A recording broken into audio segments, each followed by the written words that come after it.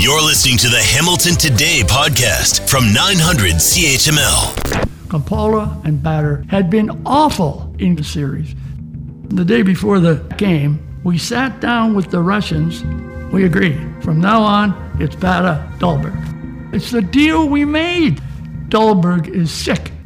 I said, I had breakfast with him. He wasn't sick. Canada was supposed to have first choice on a referee for that game, and our choice was sick, even though I understand he was at the game. I go outside, get Dahlberg. What's happening? Alan, I can't referee. He told me if I do, I'll never referee another game. Absolute chills when I saw that and hear that, and so looking forward to the upcoming series about the 1972 Summit Series between Canada and the Soviet Union called Summit 72. Had a sneak peek of the last show in that particular series, which deals with Game 8, which deals with Alan Eagleson and all the problems. And joining us for the next few minutes to talk about this particular documentary is Ravi Backwal. He is the co-writer, co-director of the show number 4, which deals with game number 8. Ravi, first of all, thank you very much. I got to tell you, I'm having flashbacks already because I remember living that. Don't we all of a certain age? It's so great to be with you and with your great listeners in Hamilton. I love my Hamilton. I love Inchbury Street, where my friends lived when they went to McMaster. It's great to be on your show to talk about this incredible event in Canadian history. It was episode 4 of this is the last episode, and it deals indeed with Game 8 alone, and it will take you through a moment not just of the hockey, but of the culture, of the time, of the tension, and how much was riding on it, and the Henderson goal, and then the aftermath. We get into it. We kind of look at it through a modern lens, so it's going to be a lot of fun. How did you get involved in this series? You know, I'm a journalist. I work for ABC News in Chicago, but I'm Canadian, and I'm Canadian and a hockey fan. I'm through and through insane about hockey.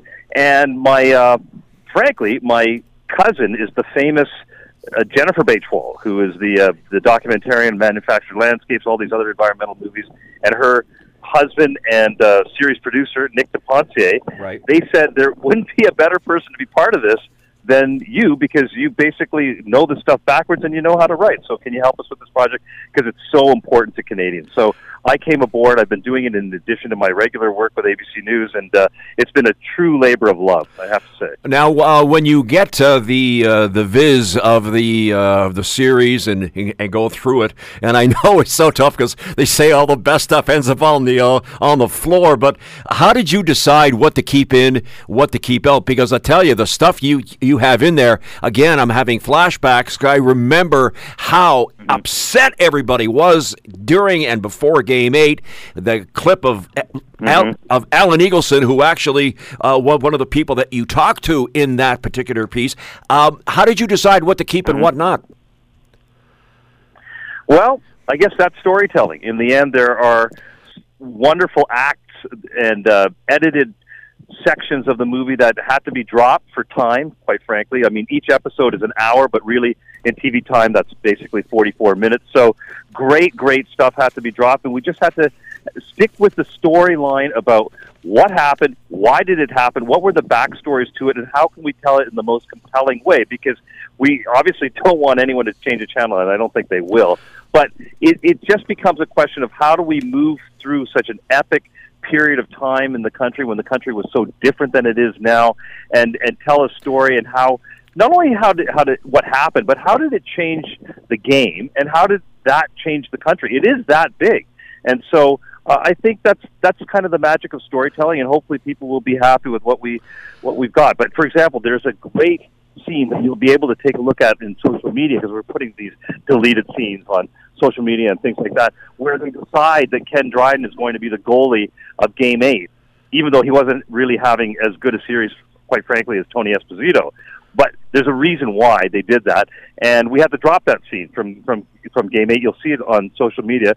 But basically, you just have to make choices, and hopefully the choices we've made are the ones that are going to make people think we did justice to this amazing story. Our guest is co-writer and co-director of the fourth of a 4-part documentary series called Summit 72. It'll be shown on the CBC starting Wednesday, September 14th. And then the last episode, the one that Ravi is dealing with, co-wrote, co-directed, that'll be shown on, ironically, September the 28th, which is the last day, of course, which is the anniversary of the Paul Henderson goal.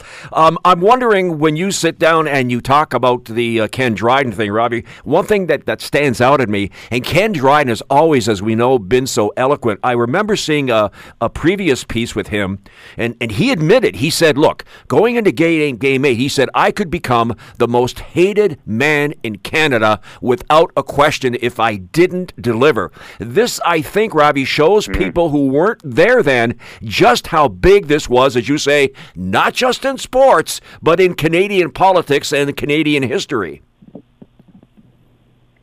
And that passion and those stakes, setting the stakes of all this, is what these stories are all about. All 4 episodes. The 4 episodes are basically very quickly broken up.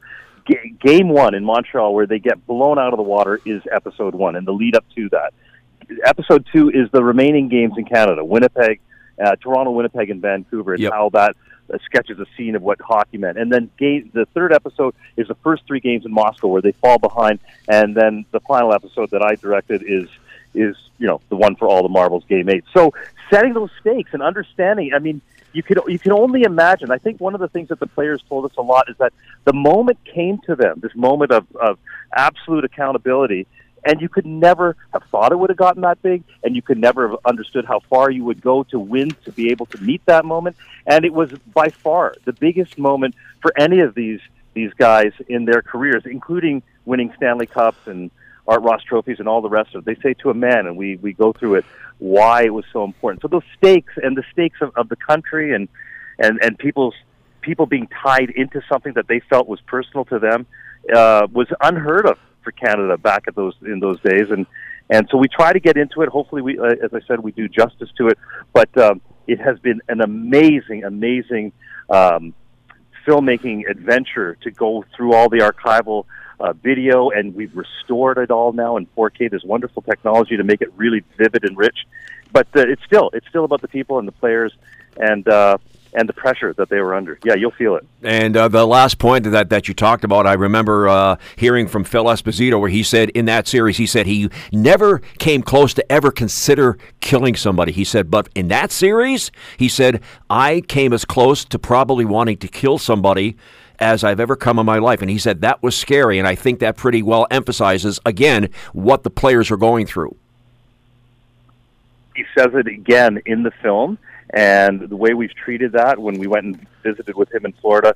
And by the way, I got to tell you, he is as amazing and as engaging as he ever was. You'll love Phil Esposito. If you didn't already, you're going to love him after this movie. And he talks about that, and he talks about why they were pushed to that point and how come it mattered so much, and why the notion of Canada meant so much to those players, and they knew they were carrying the country on their backs, and they were fans of that. They welcomed it. They weren't afraid of it. They welcomed it, but they were wary of it as well. And to this day, as I said, it's still their greatest adventure. And hopefully, we're able to show people again why it meant so much, and how it. And here's the other big piece: how it set up our country to grow and to understand international sports, and to use sports as a way for culturally our rather monolithic culture to become far more worldly. We were on the world stage. Everybody was watching us for once, and you know what? Canada won. It was like, I remember I was a little kid. I was like, oh my gosh, we actually won something. This is so great. And so you get to relive those feelings again. Ravi Bakewal, the co-writer and co-director of the fourth of a 4-part series about the Summit series. It previews and debuts on the CBC on Wednesday, September 14th. Set your DVRs. You will not be disappointed. Ravi, congratulations. It is an absolutely breathtaking look at a big part of Canadian history. Can't thank you enough for taking the time. It is indeed my pleasure. All my best to the great folks at Hamilton, and love your show. Thank you so much for having me. All right, thanks very much. Thanks, Robbie. So there you have it.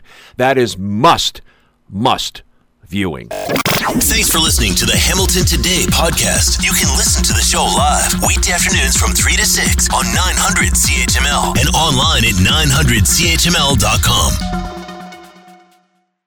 Hi, it's Shauna, and I might be a bad parent because my kids think French fries are vegetables. Hey, it's Ryan, and I might be a bad parent because I went out for wings when my wife was in the hospital after giving birth. Johnny here. I might be a bad parent because in my house, the tooth fairy gives pocket change. But we're not alone. Len emailed us and said his 6-year-old daughter's Tarzan moment going from love seat to lazy boy by curtains made him more proud than any dance recital. And Andy left his 2-year-old at the rink. All right, guys, I'm sure we're not alone. Like Andy's kid. For stories and confessions like this, make sure you check out our podcast. It's called Bad Parents, and it's available wherever you get your podcasts. I left a glove at the rink.